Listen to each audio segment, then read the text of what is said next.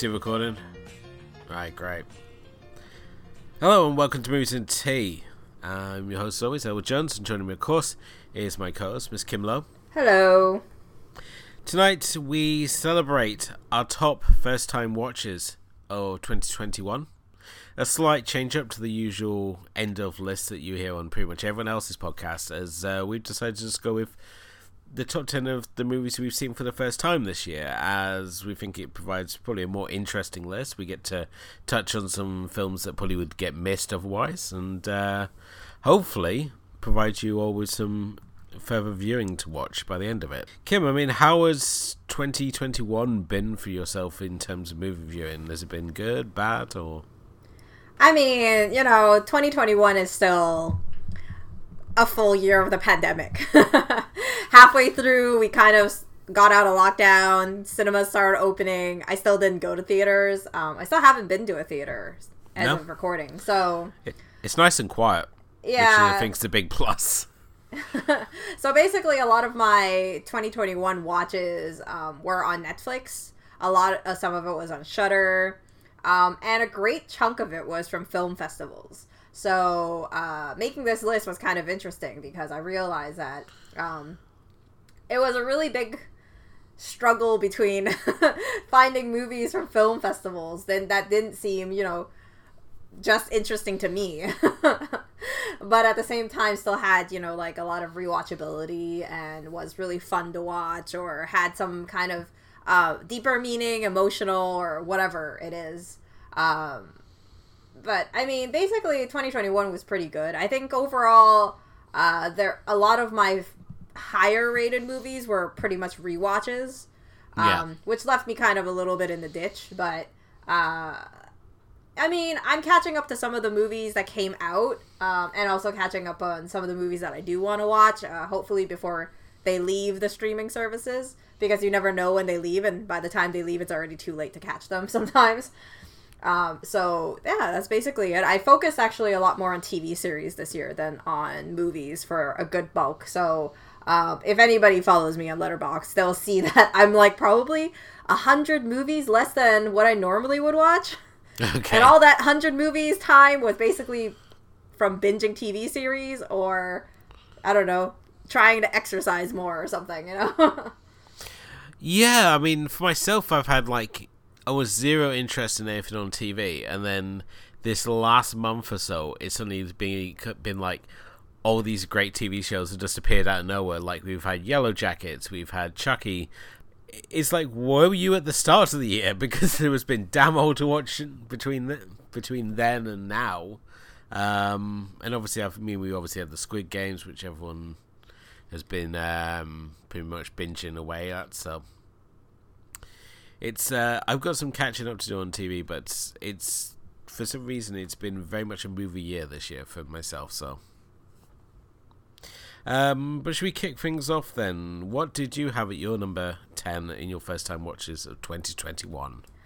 My first pick, my number 10 is Beyond the Infinite 2 Minutes. Which is a Japanese basically one-shot film. Like, I mean, a lot of people know Japanese films, basically the one-shot type of thing is the One Cut of the Dead movie, which is one I really, really think is really great. But Beyond the Infinite 2 Minutes is basically a sci-fi movie. There's using the 2 minutes between a computer security camera and reality delay, and that delay between the two computers is what's causing them to have this kind of space-time continuum. And as this group of friends in this cafe start learning more and more about it, they start trying to expand on those 2 minutes and trying to cut in that time. And it's a really goofy movie overall, and I think that much more than any of the film, as much as the film itself is funny, you even I think the best part of it is even at the end in the credits when you watch them film the thing. And the budget and the casting is so little. I think it's this acting troupe that did it. So they're not even professional actors. And basically what they did is everybody who wasn't in a scene you'd see them carrying the monitors with them and like the cords up the stairs, and then it was so funny when you watch like the behind the scenes of how they were filming it as well.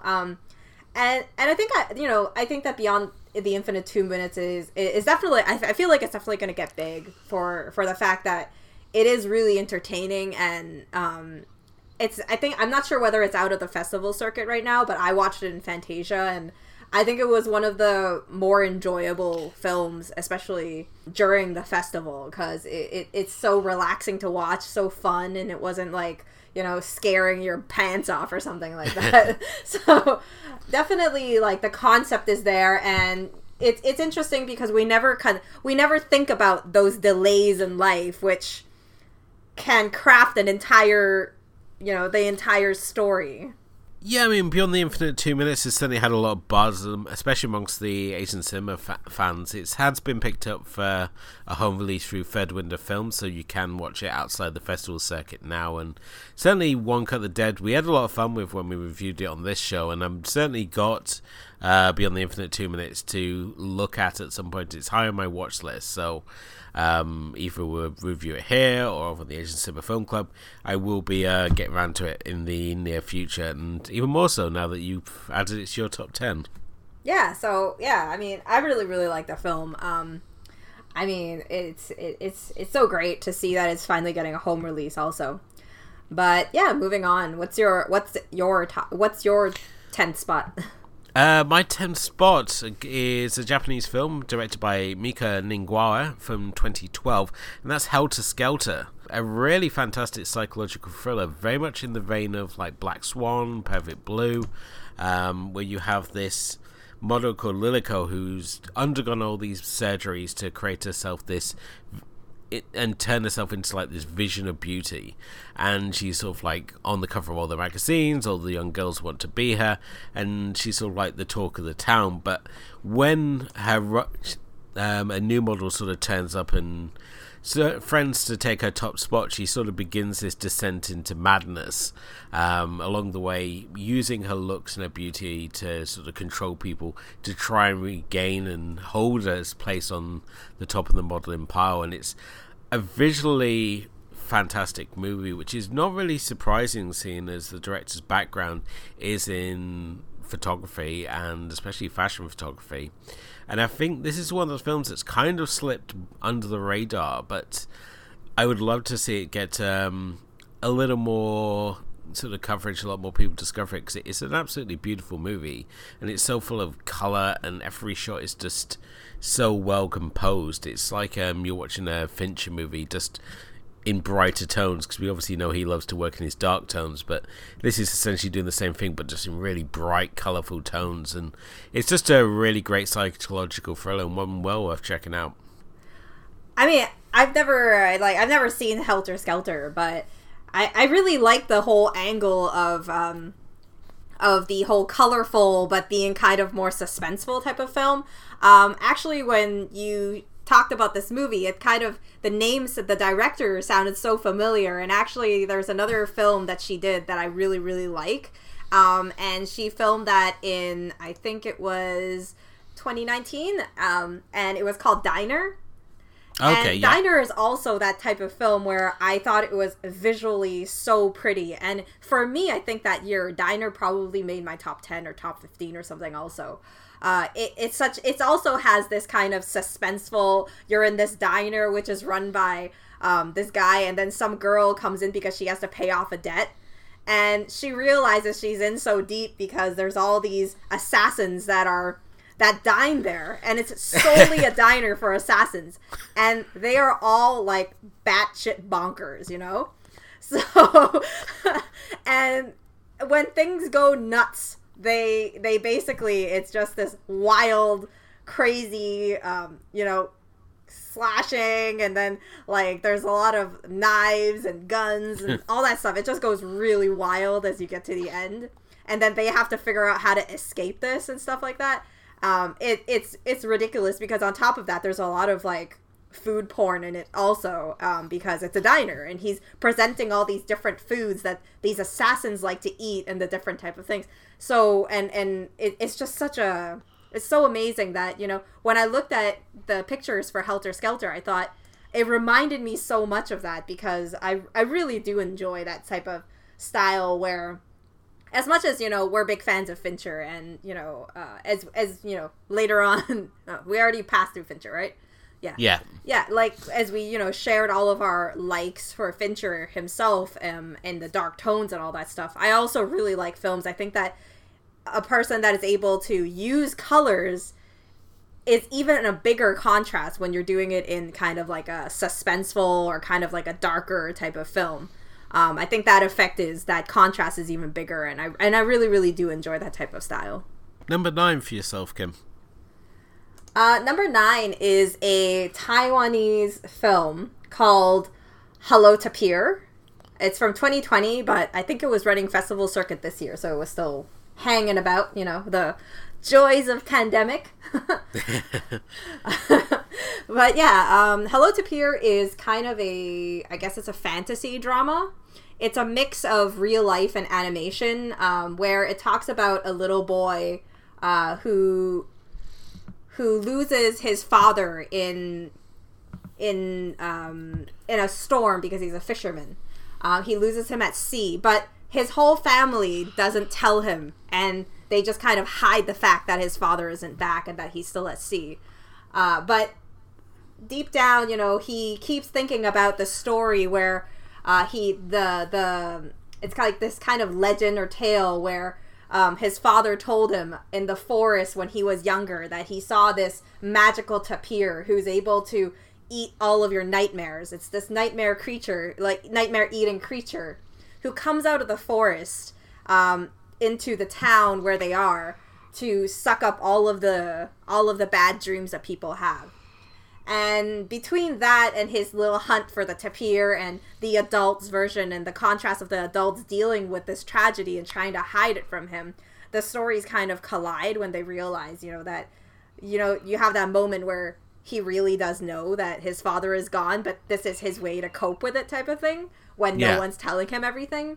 So there's a lot of parental bonding with his kind of estranged mother who's divorced already, so she doesn't live there. But at the same time, you also have the whole family bonding and trying to get through this tragedy together. And the fantasy element is done really well, too. The animation is really, really pretty. And it actually reminded me a lot of another Taiwanese movie that came out back in, 2000 somewhere, early 2000 somewhere like that. And it was called Starry Night, which was based on a children's book. But yeah, this is so beautiful, because I don't know. I think the whole idea of using a tapir is so interesting because it's not a creature that people usually talk about. So, no, it's not an animal that's in vogue, really, is it? It's not like a sloth or a llama or anything like that. Yeah. It's weird how certain animals are in vogue at weird times, so... Yeah, and tapirs are, they describe it in such a magical way because he has, the hooves of horses and that sort of thing. And they describe it in this really, elaborate, he has, a snout of whatever, and then the ears of whatever, and then the hooves of whatever. I can't remember the exact thing right now. But it's just makes this creature even more magical. And I think it's just...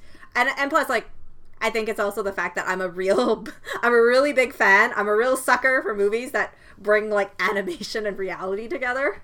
Yeah. Real sucker for those movies. Okay, I like a bunch of those movies. So this one really, really got me. And plus, I think the emotions of the whole thing were done really well. Especially with the kids really having that naivety to them. And you have Charlie Young in the parent role, and I haven't seen her acting in Mandarin in a really long time, so it was really refreshing. Next up on my list is Kate from 2021, a Netflix exclusive by Cedric Nicholas Troyan, who previously did The Huntsman and Winter's War, with the follow-up to Snow White and The Huntsman. A film that I was really out on, but Kate is a film I think has really divided a lot of people. There's people out there who really love it, and there's people out there who just really hate it. But this is a film I just loved from start to finish, and obviously stars Mary Elizabeth Winstead, who I know those actresses I can never place, but I've enjoyed her in every role I've seen her in, from like Death Proof and Scott Pilgrim. She was the Huntress in Harley Quinn and Birds of Prey. She was in Swiss Army Man and 10 Cloverfield Lane, and she's in all these great roles, but I can never ever place her, which is just so bad. But here she's once again gets to do another action role, which is always great to see, as she plays an assassin who's irreversibly poisoned and then essentially has 24 hours to extract revenge on her enemies and find out who's the person responsible for poisoning her. Along the way, forming a bond with the daughter of one of her past victims, who sort of joins her along the way, giving it a kind of a Leon-esque feel to it. But this is just a really great movie. It's shot in a neon lit Tokyo, and just the whole visual style of this movie is just adds that other layer to it, with Woody Harrelson once again playing the elder mentor role, which seems to be his new current lot in life. So I really enjoyed it, and I think it's one well worth checking out. Definitely a good exclusive from Netflix for sure. Yeah, I remember you talking so highly about it and then never got around to watching it. It's always the way when it's like someone like raves about it and you think, yeah, I'm totally watching, and then just something shinier appears and you just completely forget about it. I think that's the case with Kate, because it came out of the time where I think there was a lot of foreign films that were really high profile, or TV series or something. I can't remember exactly. And on top of that, Kate I really like these like femme fatale type of roles. So I'm definitely going to watch it, hopefully before the end of the year or within the next few weeks. But I mean, Kate has this kind of, when you talk about the plot, it has this kind of more serious crank type of plot where you have a certain type of like time frame to get stuff done, and it's very like it's a very familiar type of setup, right? But I don't have issues with things being familiar as long as the execution is good. And honestly, just like you said, Mary Elizabeth Winstead, I only remember her from 10 Cloverfield Lane. And that was such a toned down film that I've actually don't know that she was in any other action films. So when you said, in another action role, I was kind of like, oh, okay, that's interesting. She's slowly been easing into these roles. I mean, she's done a few over in the past. I mean, she was in the Thing remake / prequel. And she was also in like the remake of Black Christmas. You go through her list and you can see her having all these like roles where she does action. I mean, she obviously did fight scenes in Scott Pilgrim as well, where she was Ramona. That's true, right? Yeah, and it's still like, I'm just all for like kick-ass ladies. It's still like, I mean, I grew up watching like Hong Kong action cinema, so like Michelle Yeoh and Maggie Chung, like all these like kick-ass ladies, and it's great to now finally see it coming across the West, and we're seeing like people like Charlie Theron and Mary Elizabeth Winstead, Claire Foy, and the chick who plays Harley Quinn, whose name is just eluding me for whatever reason at this moment, Margot Robbie. Just women just getting out there and handling business for themselves. It's great. So more of that in 2022 is what I want to see. Yeah, for sure. I mean, you look at the cast list of Kate, and it's really incredible. I mean, other than Woody Harrelson, which is pretty popular, I'm actually surprised to see Miyavi having a role also, because I only know her from Japanese music. She's like this guitarist and whatnot. She? It's a she. What, Miko Minoru? Because Miyavi actually, coincidentally, I mentioned Diner before, and Miyavi actually does she does the song with someone else, another guitarist or something, with for that film, like the film score, like the main theme of the film. And that's when I knew about this person, and it's because I don't really listen to a lot of Japanese music, so yeah. But you look at a lot of the names actually look really familiar also. I mean, I'm not very good at recognizing a lot of Japanese actors because their names are just too long. Okay. But I mean, there are some definitely that sound very familiar. Well, we got Jun Kanimura, who was in Kill Bill. Right. He was also in Audition and Ishi the Killer, Hard Boiled. Just a whole bunch of really great cinema. He's done a lot of like productions, like where you've got Western productions where they've had Eastern actors in there. You also got Tanobu Antonoro, who was most recently in the most recent Mortal Kombat. He was also in the 4 movies as well. I'm just trying to like find like obvious examples here for them as well, but yeah, he was also in Ishi the Killer as well. So, and he's also going to be in. But yeah, he's in all the 4 movies as well. So, I think there's a lot of people that you sort of recognize when you see them in here. But yeah, just again, just ladies handling business themselves is what I want to see more of. So, number 8, Kim. Yes. And so my number 8 is 2015's The Dressmaker, starring the beautiful Kate Winslet, obviously. I think it's you and Jay that get excited about the prospect of Kate Winslet. I think I've slightly gone past Kate Winslet, even though she's sort of back to doing interesting roles again, finally. So I don't know. I've always been really, I really like Kate Winslet. I think she's such a diverse type of actress.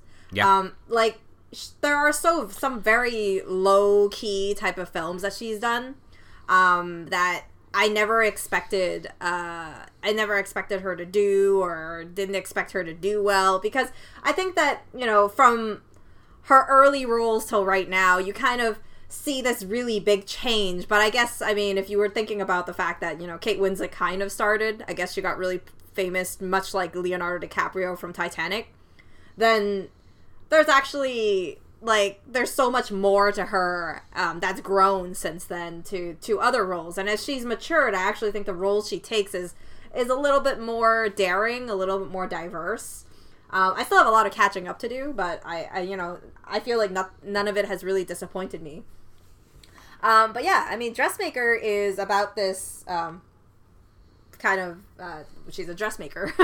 She's a dressmaker that comes back after she's been kind of sent away when she was young, accused of killing a little boy type of thing that was in her class, and she comes back to take care of her mother in kind of like this rural Australian town. They're very small-minded, very small town. And as she goes there, she brings this kind of like haute couture to the village, and she starts trying to transform the women, to help transform the women there. But she has a secondary plot, and that's she has this kind of like a femme fatale with a sewing machine type of deal, where she's actually there to find the truth about this blanked out portion of her, of whether she actually did kill someone. And I think that that's where this film really does it for me, is yes, it's based on a book that I've never read of the same name. But the story itself is so intriguing, because when you look at a film called The Dressmaker, you don't really expect it to be about finding out about this murder story. There are other parts of it. She has, there's like a little romantic segment with Liam Hemsworth. There's also that whole part with her mother where she's trying to build this thing, but it also still has that kind of small town type of closed-mindedness towards her, and like this like that people want to preserve their power or want to preserve their roles, or trying to hide the truth and whatnot. And then you have this whole revenge of where she's trying to find the truth and trying to kind of manipulate people into giving her the information that she needs with her beauty or her dress skills or her dressmaking skills and whatnot. And it's just so many layers that I didn't really expect when I started the film. Not to mention, other than the costumes being really nice, there's this really kind of fun type of darker type of humor also embedded in there. So it's pretty nice, I think, overall. Maybe it's even, it might even like touch a little on the character study, because for her, her character really digs very deep into this element of her feeling like she's been cursed because of what happened before, that sort of thing, and she has to kind of break out of it, and at the end it comes to this like really crazy type of ending. Nice. Not one I've seen yet, but I'll have to check it out now that you recommended it. Yeah, so your number 8? Yep. My number 8 is a film that I caught as part of this year's Halloween viewing, because this year we did Hooptober for the first time, and it gave me a chance to cross this one off the list. And that's from 2018. It's Climax by Gaspar Noé, the Belgian infant terrible. This is his psychotropic dance party that you're probably best known for the 5-minute single shot dance routine that it opens with. Basically, a group of dancers are staying in this abandoned school where they're celebrating the end of their week that they spent working on their dance routines, and they're having this big party, but unfortunately somebody spiked the sangria with LSD, and it leads them into a downward spiral of paranoia and hysteria as things take a very dark turn. And this being a Gaspar Noé movie, dark is very much the tone of the film. This is a really, really engaging movie, both visually and just stylistically. You can actually get away if you say to someone, just watch the end credits. They can actually skip out all the darkness because he shoves his end credits halfway through the movie. And the first half of this movie is basically a lot of really cool dancing and these very oversexed dancers basically talking about how they were either screwing other dance members or how they want to screw other dance members of their troupe. And then after the credits, the LSD kicks in and everything goes horribly, horribly wrong as people start engaging in acts of mutilation. There's paranoia as they start to turn on each other, and other people start losing their inhibitions as it all turns into this real nightmarish vision that you're sort of drawn into and just taken along for the ride. It's not going to be one for all taste, as is the case with all Noé's movies, but for some reason I watched Irreversible when it came out, and I sort of didn't pick up on any of his films that followed. And I think after watching Climax, I really want to go back and like check out some of the ones I missed, like Love and Enter the Void, just to see what else I've been missing. But certainly Climax, if you've got a taste of the darker side of cinema, or just wanting something different, is one worth checking out. The funny story of Climax is that I actually almost saw it for, I think it was Fantasia. Okay. And then I think it was, I had a scheduling error and then I gave it up. Now I kind of regret it now that you're talking about it like that. The thing is that I unlike you, I've seen Love. That was my only Gaspar Noé film that I've seen. And it's not a bad movie. I thought it was very sufficient for what it was trying to do.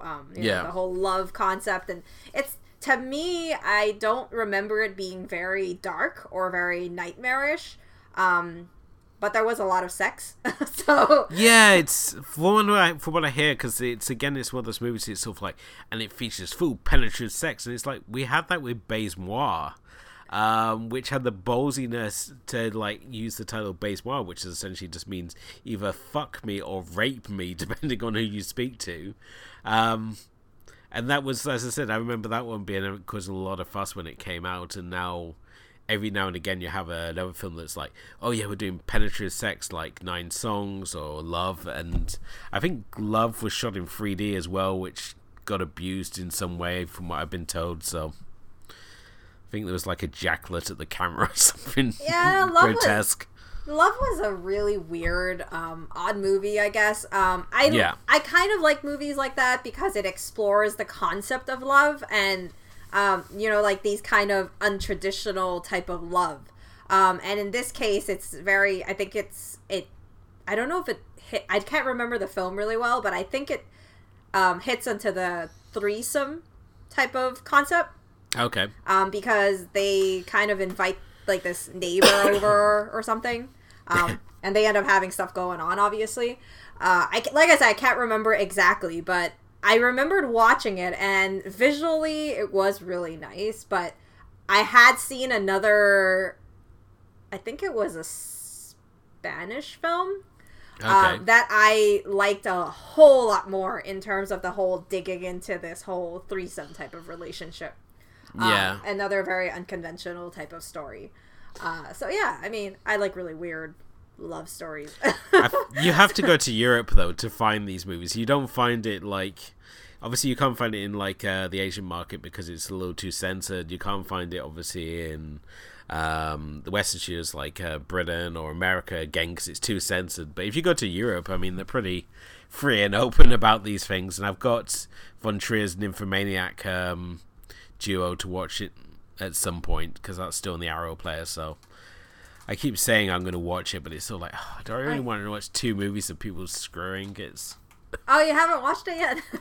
No. Part 1 is immensely better than Part 2, in my opinion. So. Well, that's something, another recommendation from Kim there, so we will see if that makes next year's first time viewing list then, so. Yeah. Number 7. Yeah.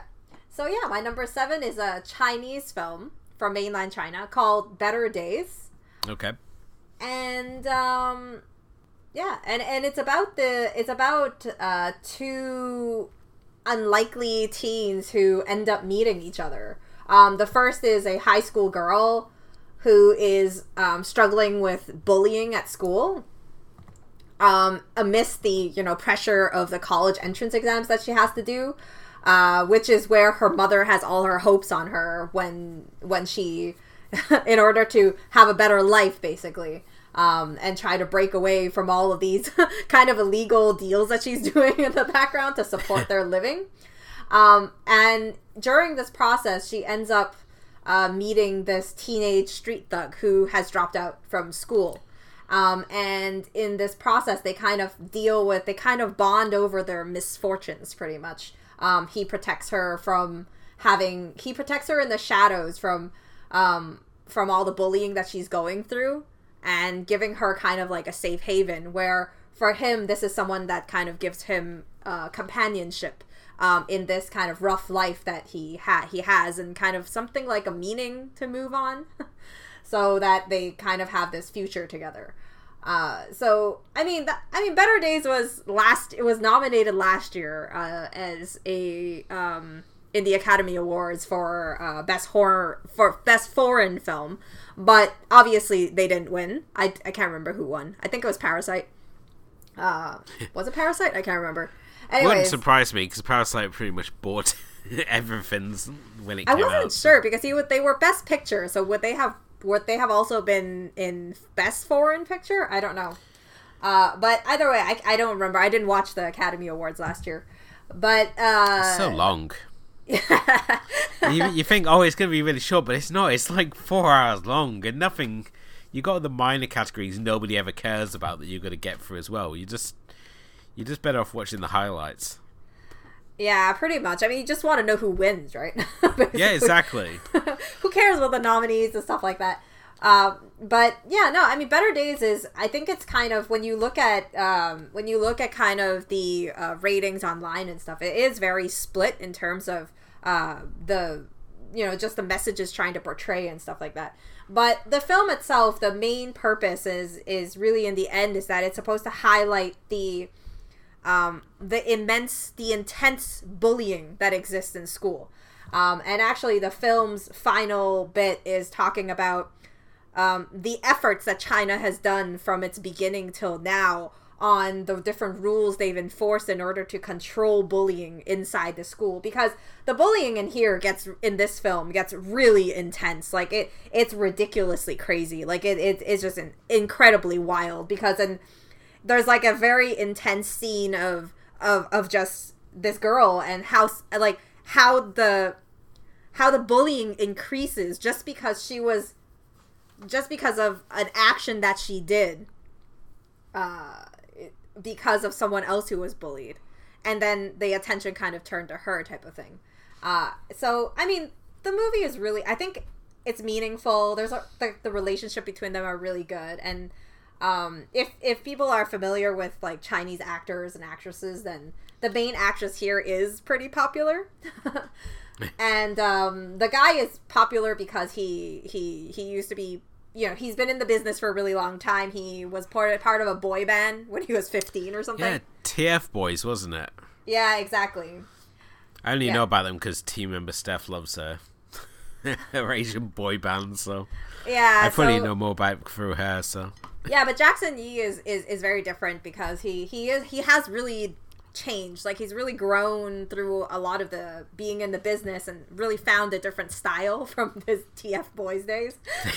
So yeah, no, but it's really interesting because I think this is for his first, probably one of his first actual acting roles, and he does a really great job. From all the filming to everything, I really think Better Days is really nice. But I mean, I think a cautionary thing that especially if you're not familiar with Chinese films, is that Chinese films do have a certain essence to them, I guess, where like a certain type of filming style in terms of drama and how they portray it, that if people, I think, coming from foreign films coming into it, I think some people might think it's a little bit over dramatic. Yeah. But I think that if you've seen a few of these and can really get past that, I think that a lot of the messages are done really, really well. Because, I mean, even for me, I think when I was first, like, obviously I watched Hong Kong films growing up, but films from mainland China do have a different feeling. Even if this one is directed by Derek Zhang, and he is a Hong Kong director before he went to do this film. So yeah, definitely another one I need to add to my list. I mean, I don't watch enough, like, films in mainland China. I mean, I think the last one I saw was like Touch of Sin, which I really enjoyed. I think I saw that one last year, and so when it is unfortunate that we only seem to sort of focus mainly on like the Hong Kong film industry, and we tend to overlook a lot of the output of mainland China. So I would definitely give this one a look as well. So another one for my watch list, Kim. So well done there. Yeah, the thing is, like, one more note, I think, is that mainland China, to me, because I've been really focusing on that market for the last 2 years or so, and to me, I really think that they are a growing market, and there is a lot of growing potential there, because I think there's a lot of hidden talent that people haven't discovered yet. I really believe that there's a lot of really great movies, but it's just because China closes themselves off so much that makes their films really inaccessible. Even for me, I think it's really hard to find some films, especially finding it and then having it in English subtitles is an even bigger challenge. It's nice because they are getting into the YouTube thing, so some of the films are being shown on YouTube and you can find them, and then they have the closed captions, so that helps. But I mean, I would love to recommend so many more films that I've seen, but even for me, I have some films that I have the hardest time finding, and I've been trying to find them for like the past year or so, and I still haven't been able to find them. So it's a struggle. It's a constant struggle. Shitty TV series you can find everywhere. The same plot over and over, hashed to death. You can find them easily. But these good, like, indie circuit movies, really hard to find. For myself, at number 7, we have got Vice Versa, China. This is actually the second year where we've had wrestling documentaries make the top 10. I mean, last year we had You Cannot Kill David Arquette and Nail in the Coffin, the Vampiro story. And this year I've been really kind of blessed. A lot of my weird obsessions have had documentaries made about them, like The Descendants I got Filmage for. There was also like the El Duce tapes, School World, and this, and obviously with Action Park we had Class Action Park, which was also a phenomenal documentary. But China, for those not into pro wrestling, she was a female wrestler, real name Joni China Laura, and she was unique in the fact that she actually was one of the few female wrestlers who actually wrestled the guys. She was introduced as the female bodyguard of the Bad Boy stable D-Generation X, and she was like their female bodyguard, and she's like built at this legacy, and she sort of fell out of the industry and made a few sort of career choices that sort of kind of blacklisted from the industry. And this documentary charts her history in wrestling as well as her sort of final days. And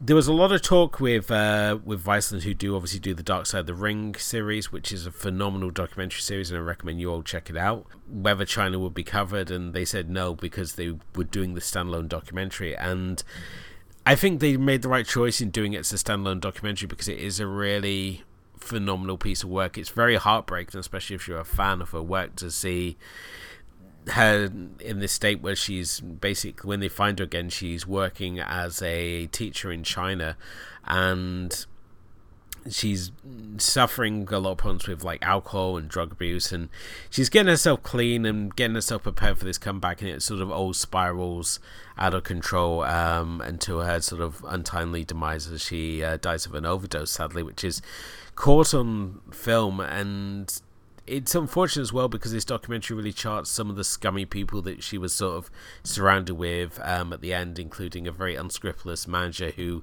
even in her death, was busy trying to exploit every last dime out of her name. But if you're a fan of her, I think this is like a very important documentary to watch, and one that was definitely worth coming out just to tell sort of the full story of her legacy, especially while she's still being denied being part of the Wrestling Hall of Fame, because when she left wrestling, she went off and did porn, and they frown on that despite the many unscrupulous things that male performers do. But that's a discussion for another podcast. But yeah, Vice Versa China is my next pick. Nice. Yeah, I always end up learning more about wrestling documentaries from you, so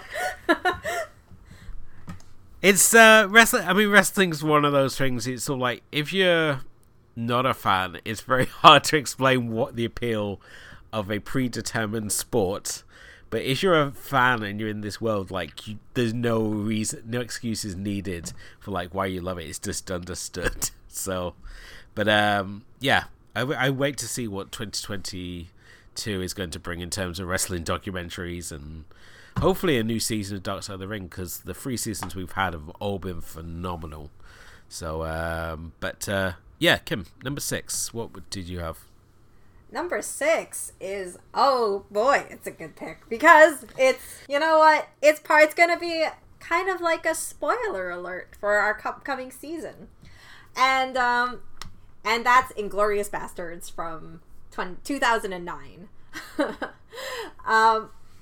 Quentin Tarantino making it on my top 10 first time watches is so surprising to me. Maybe not to other people, but to me, okay? And you'll all know why when you join us for the next season when we talk about Quentin Tarantino. So, you know, a little bit spoiler on that level. But Inglourious Basterds, for people who don't know, is an alternate history story, which has basically 2 plots going on. One is you're following, I believe, the kind of like the Nazi side and the German leadership type of thing. And then you have the other side where you have kind of like the cinema owner. I don't remember what you call it. Shosanna. Yeah, exactly, Shosanna. And she's cinema. Yeah, she owns a cinema. Yep. And she's trying, and she has a whole plot of trying to assassinate pretty much the guy who killed her family.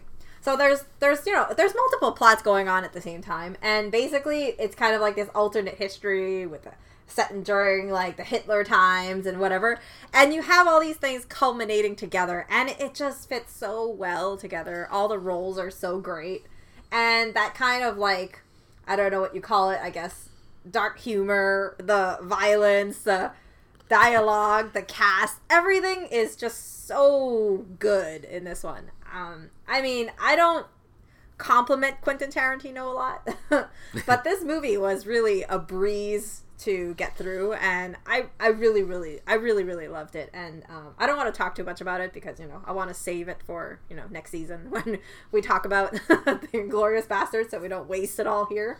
Yeah, definitely. So, I mean, I would just say that of his filmography, I think this one has just sort of aged so well since its release, and I think maybe because like Reservoir Dogs and Pulp Fiction are now, and even like Kill Bill to an extent, is so part of like everyday public knowledge. Like everybody knows what those movies are. They're so referenced.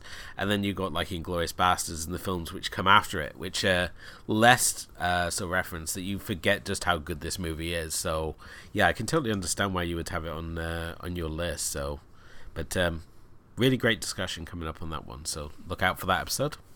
Yeah, and your pick? My number 6 is Brandon Cronenberg's Possessor.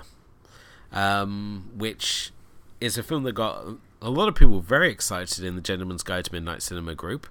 And obviously Brandon Cronenberg, the son of David Cronenberg, the body horror maestro extraordinaire. And here Brandon, he follows up after quite a while, really, because I mean his first film was 2012's Antiviral, about people collecting the infections of their favorite celebrities, and Possessor, it now comes in 2020, where you follow this assassin who has the ability to inhabit the bodies of different people and use them to carry out assassinations.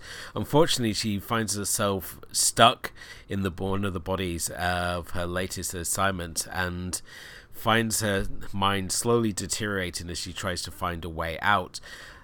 Much like son, much like father, is clearly a fan of body horror as well, as we get that element in there. But this is just a really interesting sort of cyberpunk-esque tale of where people can have their bodies taken over and used as a way for assassins to carry out their targets. But it's just a really phenomenal movie, and one that just stuck with me long after the credits have rolled, and a real highlight of this year. And I was glad that I finally got a chance to see it, because it was, for the longest time, was on the festival circuit and just wasn't getting the distribution. And then finally I was able to get a chance to watch it, but well worth the wait.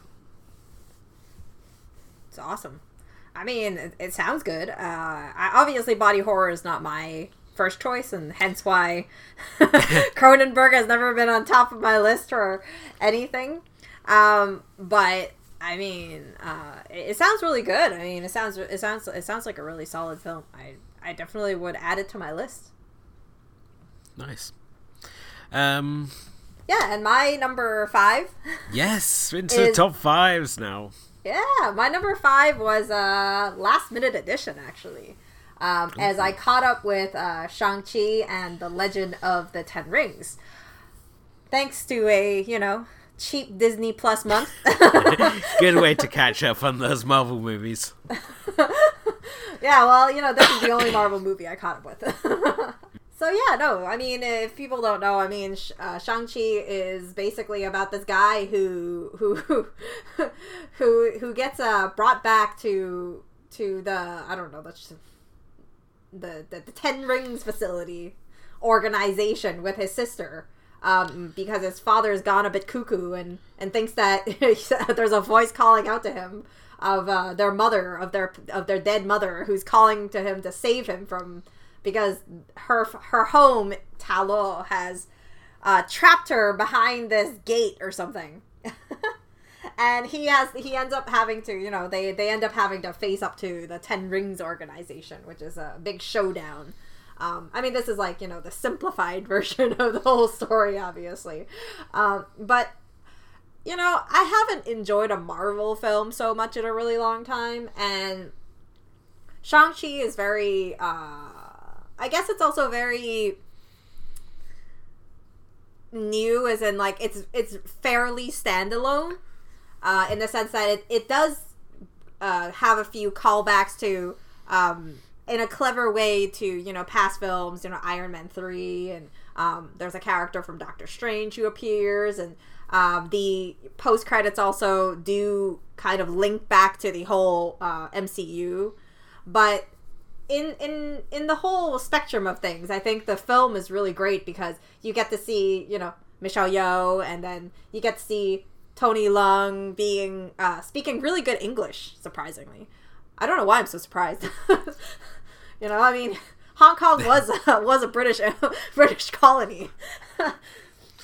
So I don't know why I do that. But then, you know, you have a fantastic Awkwafina who shows up, and she is just this like bubbly, wild character, as she usually is, that adds kind of like this humor to the whole thing. And obviously Simu Liu from Kim's Convenience, who has a very decent Mandarin. I was actually surprised, but I mean, he did immigrate fairly older to Canada, so I shouldn't be that surprised, honestly. But no, I think the whole thing comes together really nicely. I really like the whole plot, the whole concept. Yeah, it's a Marvel film. You know, the plot isn't too hard to figure out, but there are some really great fighting sequences, some really nice, you know, action choreography, some really nice dialogue, and I don't know. I think the whole thing comes together really nice. Definitely so. This is a big surprise for myself. I think this and Black Widow, which took up places 18 and 19 on my own top 50 for the year, I was just so super surprised because I've been kind of feeling a bit of the drain with the old Marvel movies because they're all essentially the same. And when you have Shang-Chi comes along and it feels like something fresh, and I think because it's such a standalone adventure rather than being part of this bigger story, it just gets to do its own thing. And the cast, as you said already, it's absolutely stacked. I mean, we got Simu Liu, who for some reason I thought was Korean, mainly because I watched a lot of Kim's Convenience, but he's not. Obviously Tony Leung, Hong Kong legend that he is. I suppose it's just really great to see them getting some of his caliber. I mean, obviously, clearly they didn't have Anthony Wong money, but it's always nice to see Michelle Yeoh as well, who just appears to be in everything now. She's really getting credit, and obviously Awkwafina, never a bad thing to see as well. I have to say, really surprising as well to see a mainstream Hollywood film, much less a Marvel movie, with so much Mandarin. Yeah, exactly right. And for me, I mean, obviously that feels like home because, I mean, I didn't have to read the subtitles. I actually turned on the Chinese subtitles. So just to you know, compare to see how you know, whether like I caught all of it, because my native language, like dialect, is Cantonese. So sometimes Mandarin, when it gets like really quick, and you know, Tony Leung doesn't have the best Mandarin because he's from Hong Kong, so yeah, sometimes I needed to turn it on just to catch what he was saying a little bit more. But yeah, no, I mean, even if you think about like even the mother role played by Fala Chen, I mean, I haven't seen her since her early days in TV series from like Hong Kong TV series. So I was so surprised to see her in this role because I never thought she had made it that big. That she was going to be, you know, in a Marvel film, right? So I was, you know, it was just so many little surprises of familiar faces and stuff like that. And I really like that sort of little touch to it. I guess to me, it had a little bit of the Hong Kong nostalgia in there as well. Because I could acknowledge how great some of the cast is, but I guess, you know, for some people who aren't into all this stuff, maybe they won't notice as much, but I mean, you know, you got Tony Leung. I think, you know, like, some of these people probably were star-studded if you knew who this guy was. Oh yeah, I mean, as I said, with Tony Leung, I mean, the guy's an absolute legend. I mean, he was also in one of our favourite movies, Lost Caution, when we did our Ang Lee season as well, so it's just kind of great to see him making like a Hollywood picture.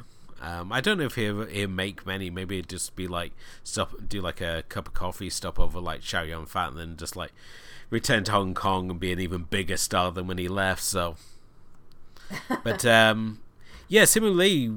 Funnily enough, when Captain America came out, he posted a tweet to Marvel saying, how about an Asian superhero? And then he obviously gets cast as Shang-Chi.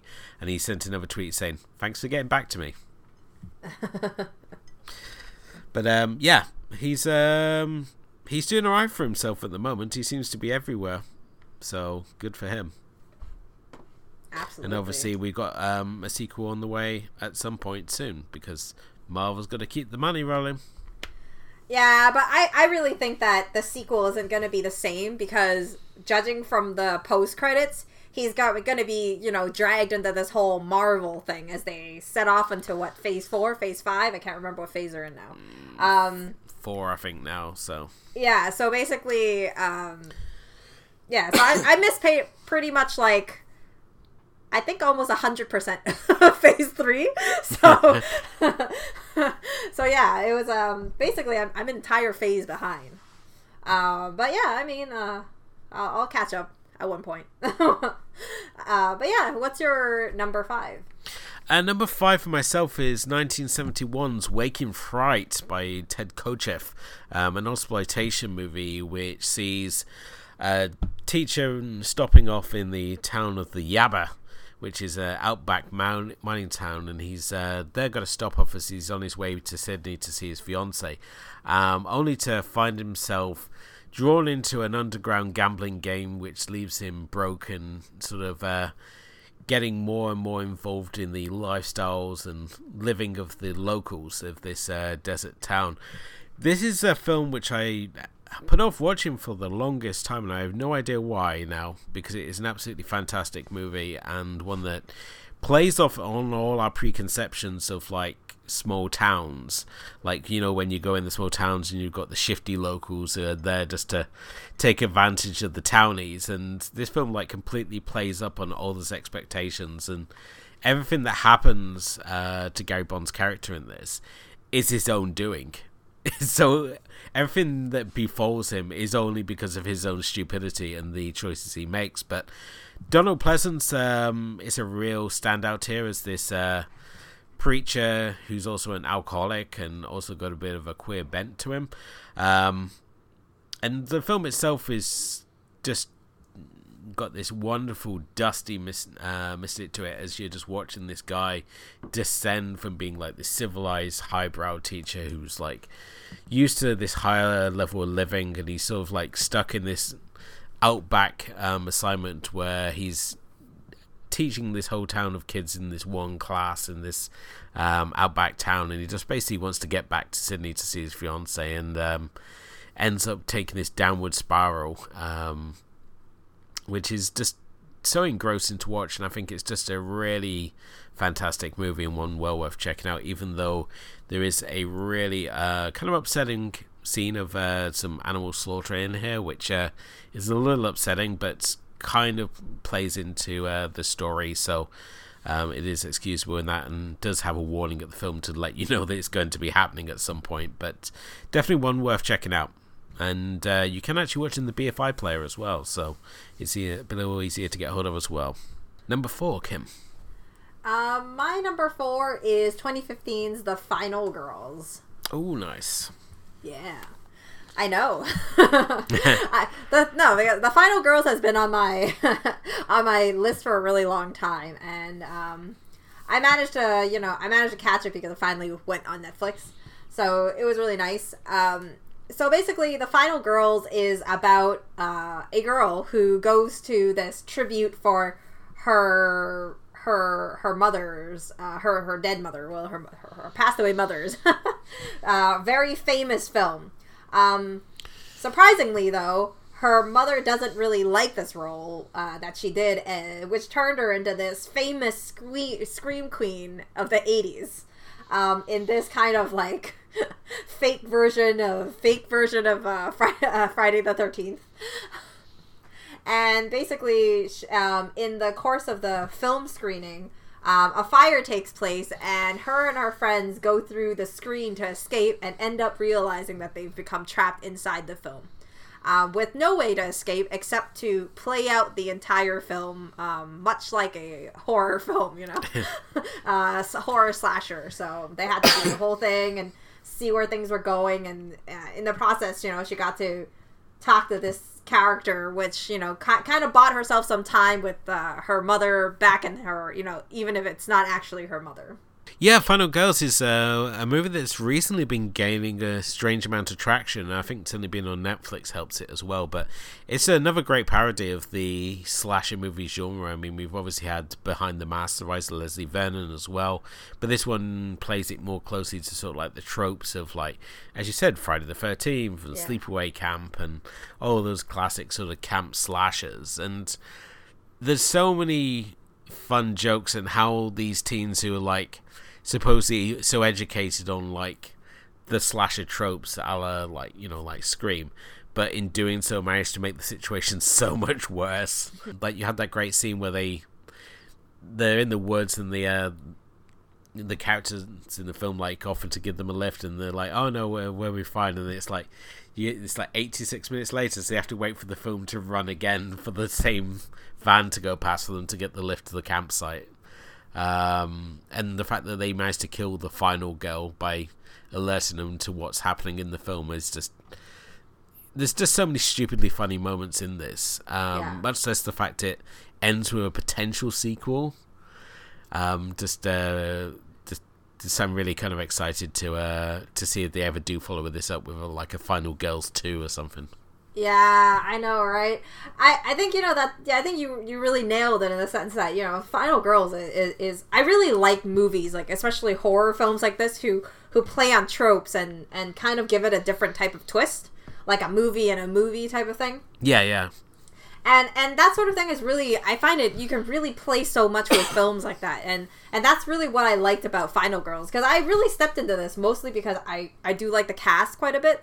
So I didn't have an issue with it. It kind of got me really into it. And then I remembered reading some really good reviews from other bloggers back when this movie first came out. So I've always been really trying to get my hands on this film so that I would be able to watch it. And I'm so glad that I did, because it really didn't disappoint. Mostly because, I don't know, maybe it's because we've been watching horror a lot, or maybe it's just you're starting to have this kind of, I don't know, you're more like, I don't know what you call it, insensitive to the films now, that sometimes when you watch horror films, it's so predictable that everything feels so tropey.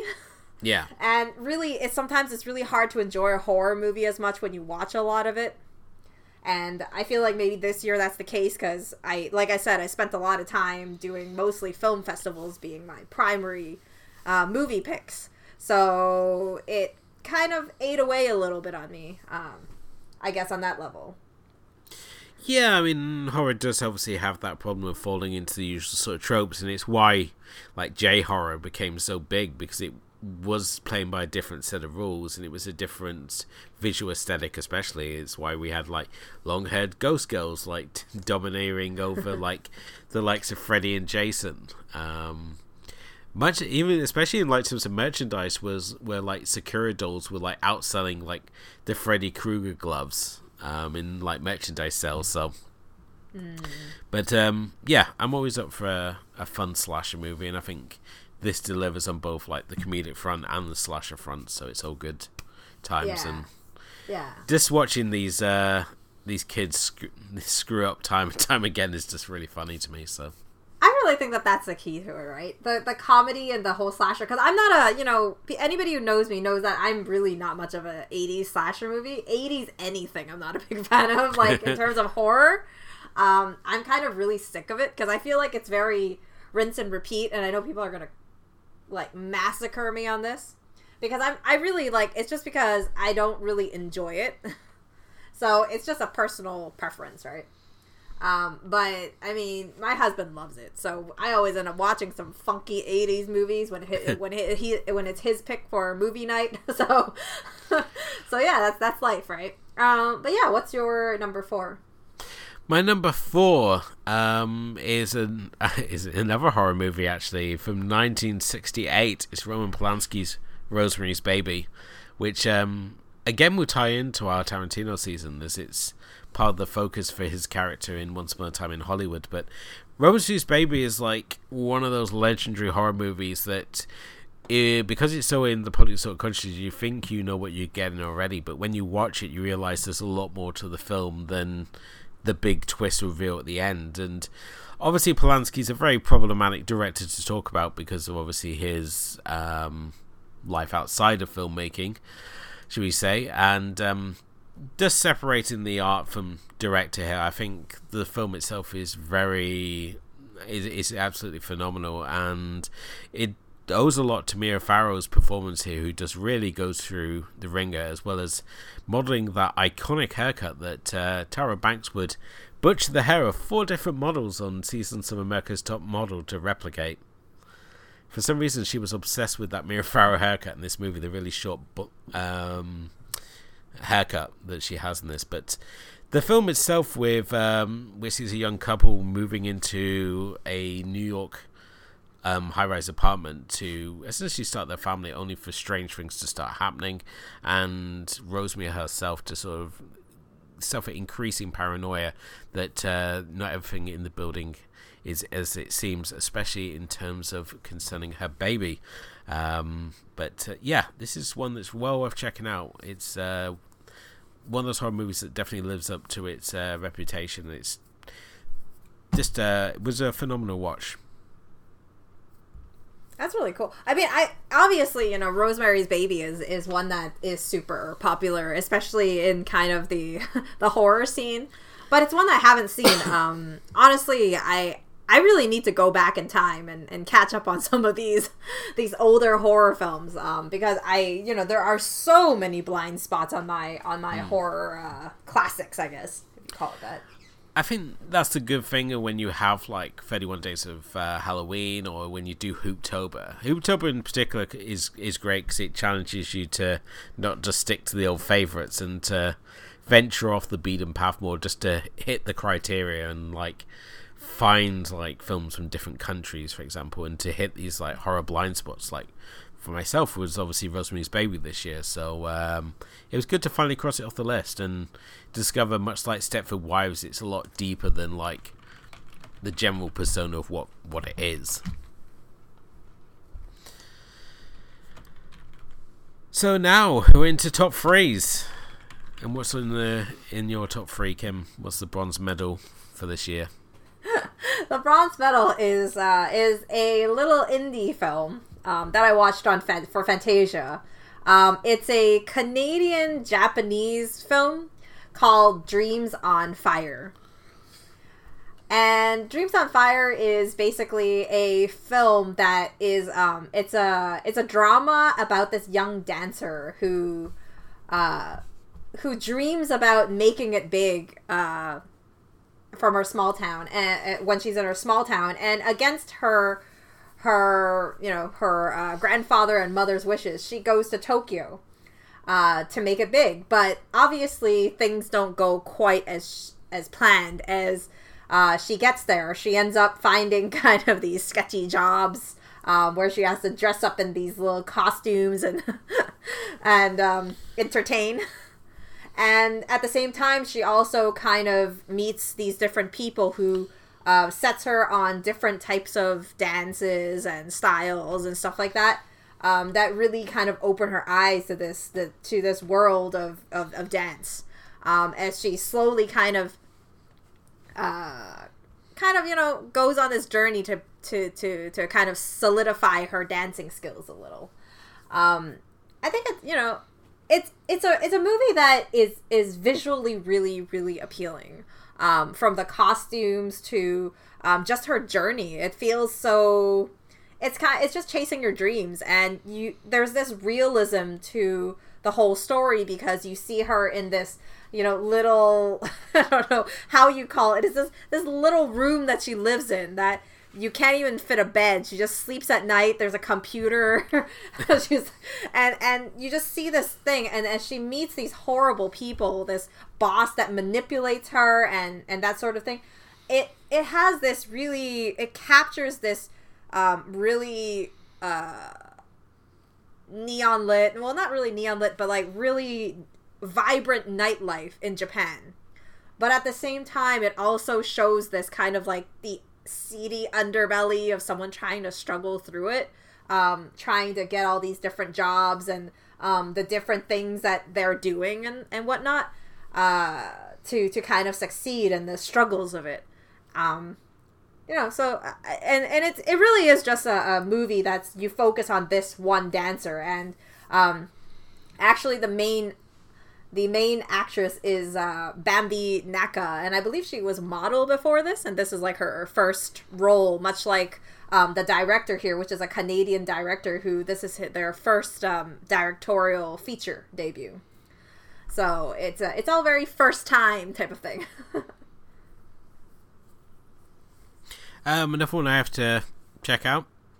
So thank you again for adding to my ever expanding watch list, Kim, with this tonight. Yeah, I mean, I'm a really big fan of like dancing films and stuff like that, and I think that this one isn't kind of like it really steps up from movies like the Step Up. You see, that's more of a selling point. Just saying it's not Step Up and it's a dancing movie. This has got my attention already. Yeah, because I think what's really interesting is her journey introduces her to so many different styles, and when you go in there, you realize that Japan is just like this cultural, culmination of so many different things, and I don't know. I mean, I really thought the film was so nice because. I mean, this director it was really crazy because this director actually had a short in Fantasia before called Breaker, and you can actually find that on YouTube. Breaker is super stylistic, from the costumes to whatever. It really pays tribute to this film because I actually went back to look at it, and I think that the really crazy outfit that he used in Breaker, which is like a cyberpunk-esque type of short film, yeah, was used in the final dance battle for this film. And I thought that was just such a nifty little thing. I think there were like little changes to it, but it was just it was so fun to see like the little connection, and that outfit was so nice also. Great. Yeah. So what's your number 3?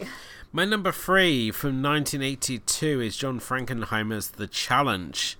This is a Westerner's idea of what samurai culture is about, so I know there's a lot of people who dismiss it on that, but it stars a young Scott Glenn, who you probably remember from the likes of probably best as playing the wise man in Sucker Punch, is probably the most memorable role that I can think of. But he's also like in a whole bunch of other movies. He's like in Training Day and Vertical Limit. He's in Virgin Suicides. He's one of those actors that when you know he is, and you suddenly remember like 5 or 6 other movies he's in, but here he is when he's like young and rugged, and he basically plays this boxer called Rick, who's sent to Japan to get a samurai sword, only to find himself caught in the middle of a blood feud between these two brothers, one who's a businessman and the other who is a very sort of traditional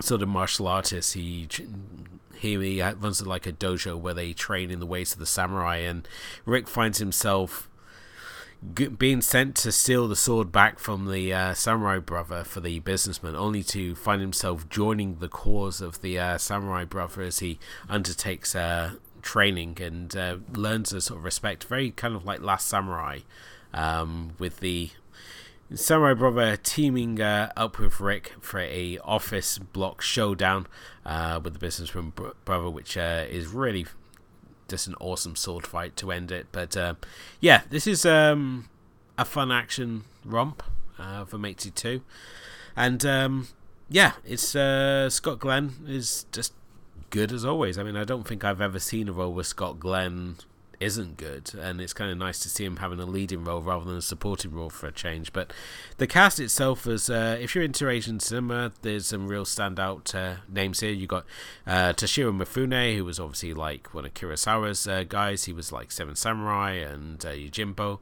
We got Atsuto Nakamura, who again was in like Kwamadan and Saramane. So if you're like into Asian cinema, there's some of these casts are really going to sort of stand out to you here. But while I'm not a huge fan of Frankenheimer across the board, this is sort of like a standout for him, and definitely this period as well, where he was like making films like The Prophecy and 52 Pickup and Black Sunday with the suicidal blimp. But yeah, I definitely recommend checking this one out. Cool. I mean, this does sound really interesting. I'm gonna add that to my list. So it's another Sunday afternoon movie for you. Yeah, so moving on to my number 2, which is currently available on Shudder, and that is 2020's Vicious Fun. I need to finish this one, so if I did actually start watching it, it is so I can understand why you got it at number 2. So yeah, so Vicious Fun is I love a film that really sells itself with its title, and it really delivers. I'm really into that. So basically, Vicious Fun is about this 1980s film critic for this magazine called Joel. And he finds himself, he goes out as he trails that he stalks this guy who his roommate is dating. And he ends up being in a bar where he gets himself drunk and ends up falling asleep in the janitor's room or something like that, or the janitor closet or something like that. When he wakes up, he realizes the place is locked down, and he's suddenly sitting in this self-help group for serial killers, and he's been mistaken as one of the killers who didn't show up. So as he sits there, he hears these people, this group of people who are all different types of killers, okay? So basically every type of horror killer that you can imagine in a horror film, like basically they're sitting there around you. Some of them are into cannibalism, some of them are into, some of them are into slashers, slashing sorority girls, that sort of thing. Everybody has their own little preference. And he ends up sitting there and trying to imposter his way through this when someone else walks in, another of the killers comes in late, which he had talked to previously in that night, and basically reveals that reveals his cover, blows his cover. And another killer that's sitting in the group ends up saving him, and they end up having to fight against these people and escape from them throughout the entire night. Obviously, the other femme fatale who saves him has her own plans, kind of a little revenge plot of her own, which really, it's where this is that everybody is so over the top. Everything is ridiculous. It has a bit of the whole Kill Bill type of vibe. And it's just so fun. I'm a big fan of the film company that does this, Black Fawn Films. I've watched almost all of their movies pretty much, except for maybe 2. And I basically traced them right from the beginning of when they started making films, and I think that this film is definitely top. I mean, the last 2 years, this director Cody Callahan has really stepped up his game. I mean, last year was The Oat Room made my top 5, and then this year's Vicious Fun also made my top 5. So I think he's really a director to look out for. Definitely something there. I really, really think this movie is just, if you want a good time and a horror film and kind of like really crazy shit going down, this movie really, it's a lot of fun. They're having fun and you're having fun, and it really works well. Yeah, certainly enjoyed what I've seen already. I mean, in the fact it's got Julian Richards and David Koshner in it is a real selling point. And Shudder are really doing well for like their own productions at the moment. I mean, obviously they got Tigers Are Not Afraid, which is a movie that I'm still thinking about now. Even it's been a few years since that one came out, and they keep somehow managing to constantly find these unique little gems. And it's funny how you said you were following the studio, because we seem to now be in this period now where people are following certain studios, like they're into Blumhouse or A24 or Spectrovision, and this obviously being another studio people are following as well, so that's exciting as well. So, but no, I will get round to finishing this. Unfortunately, Shudder decided to crap out on me partway through this one, so I need to get back to it when I renew my subscription. So awesome. Definitely hope you're going to enjoy it as much as I did. And what's your number 2? My number 2 is a film which I'm sure everybody has either got an opinion on, or heard of at least, and that is Promising Young Woman. This is a film that, when it first started doing the rounds, everyone was very excited to talk about it, but for whatever reason it got stuck in distribution hell, and I think getting some Oscar wins behind it really didn't do it any harm at all, as you can now finally get it on physical copy as well. But this is directed by Emerald Fenning, who I believe does the responsible for the TV show Killing Eve, which I know a lot of people were very excited about.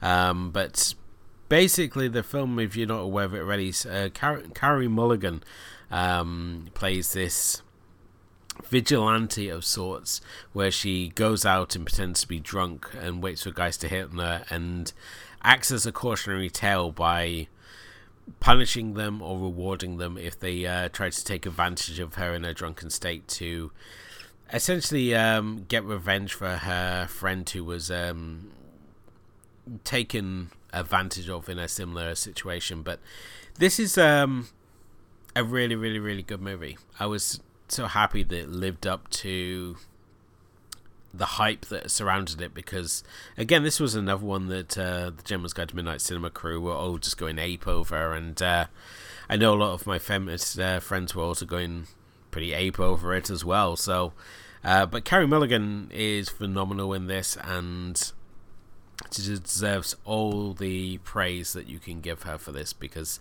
it's a fantastic film throughout, and I'm not going to go too much into it to risk spoiling it, but definitely go check it out. Yeah, definitely on my list. I'm a big fan of Carey Mulligan. I really think she's such a great actress. And, you know, this is one I definitely am looking forward to, especially because the cast itself is really stacked too, you know.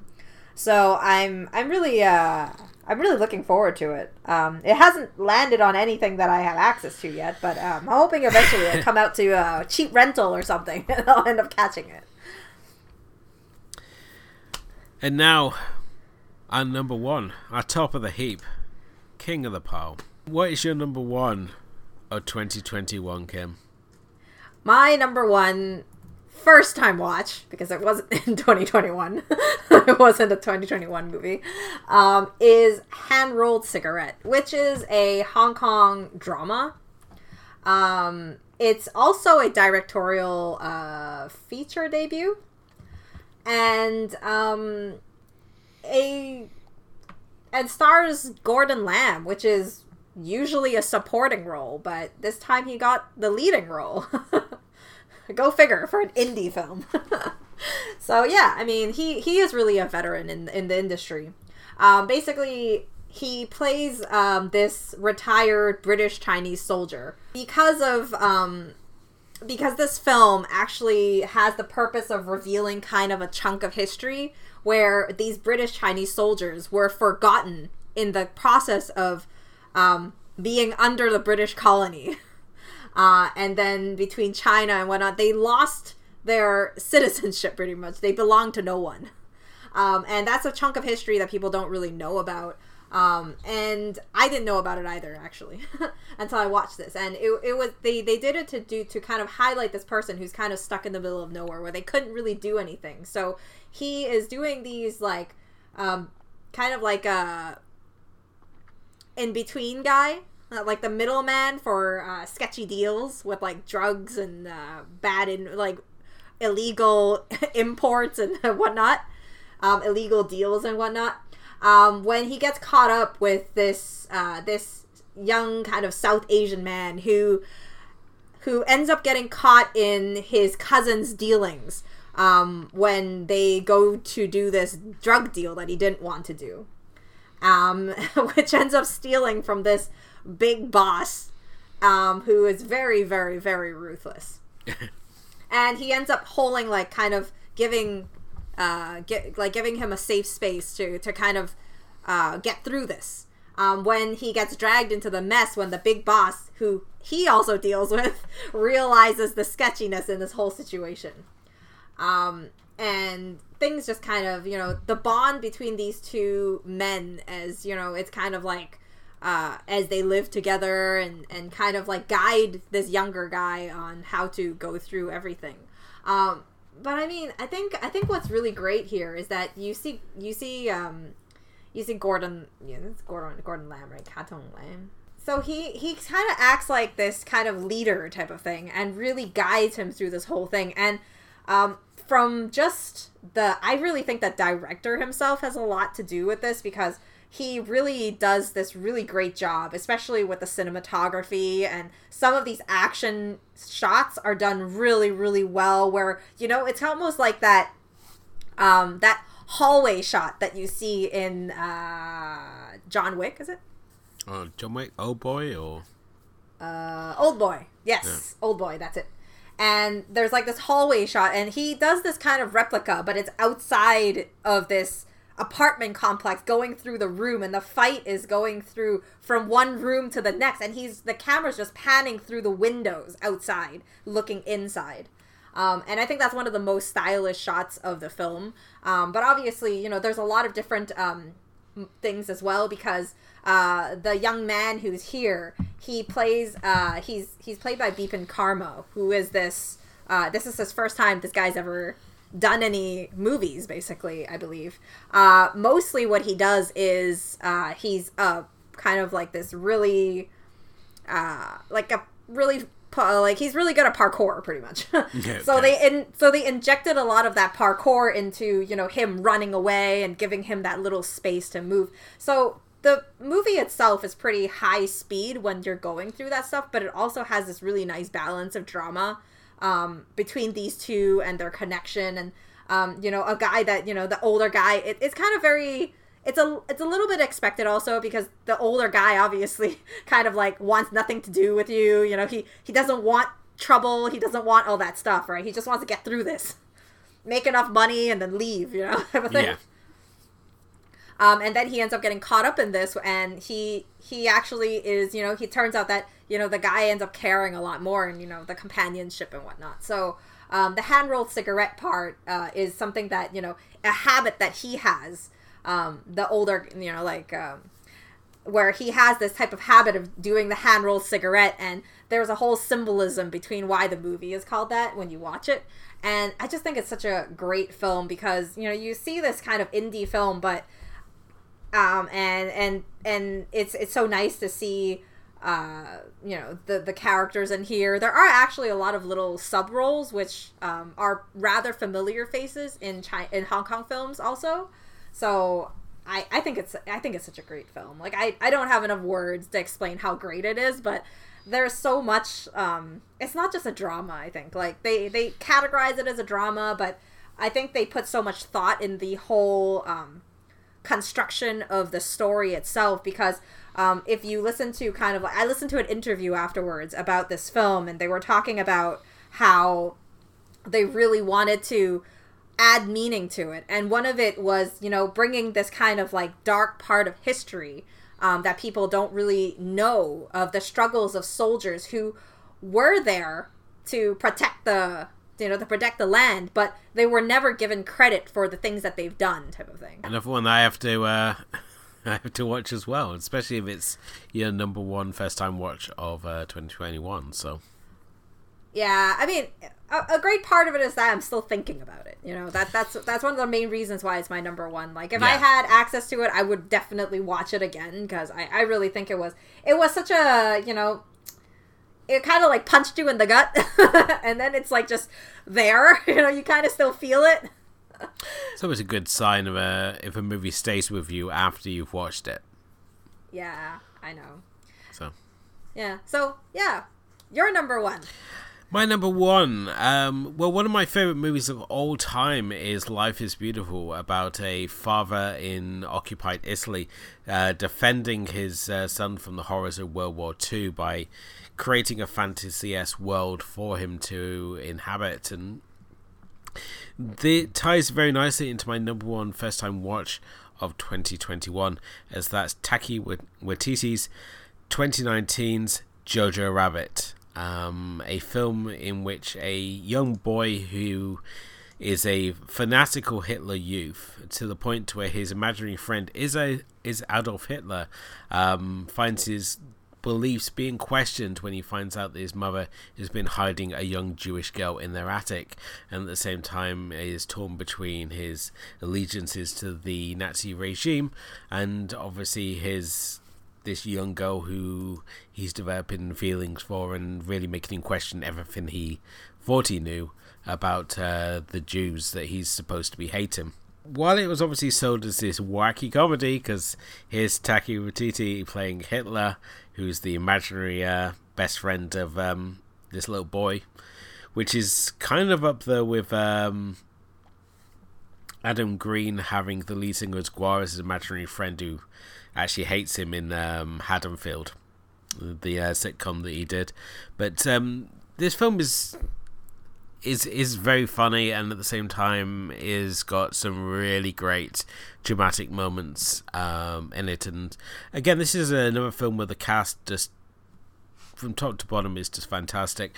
Scarlett Johansson gives a career best as JoJo's mother Rosie, and Sam Rockwell is standout as this captain who sort of like plays the leader of these Nazi youth, but at the same time, having come home heavily scarred from the war, is sort of questioning the whole war ethic and is basically just going through the motions to ensure that he's not put up against the wall by a firing squad.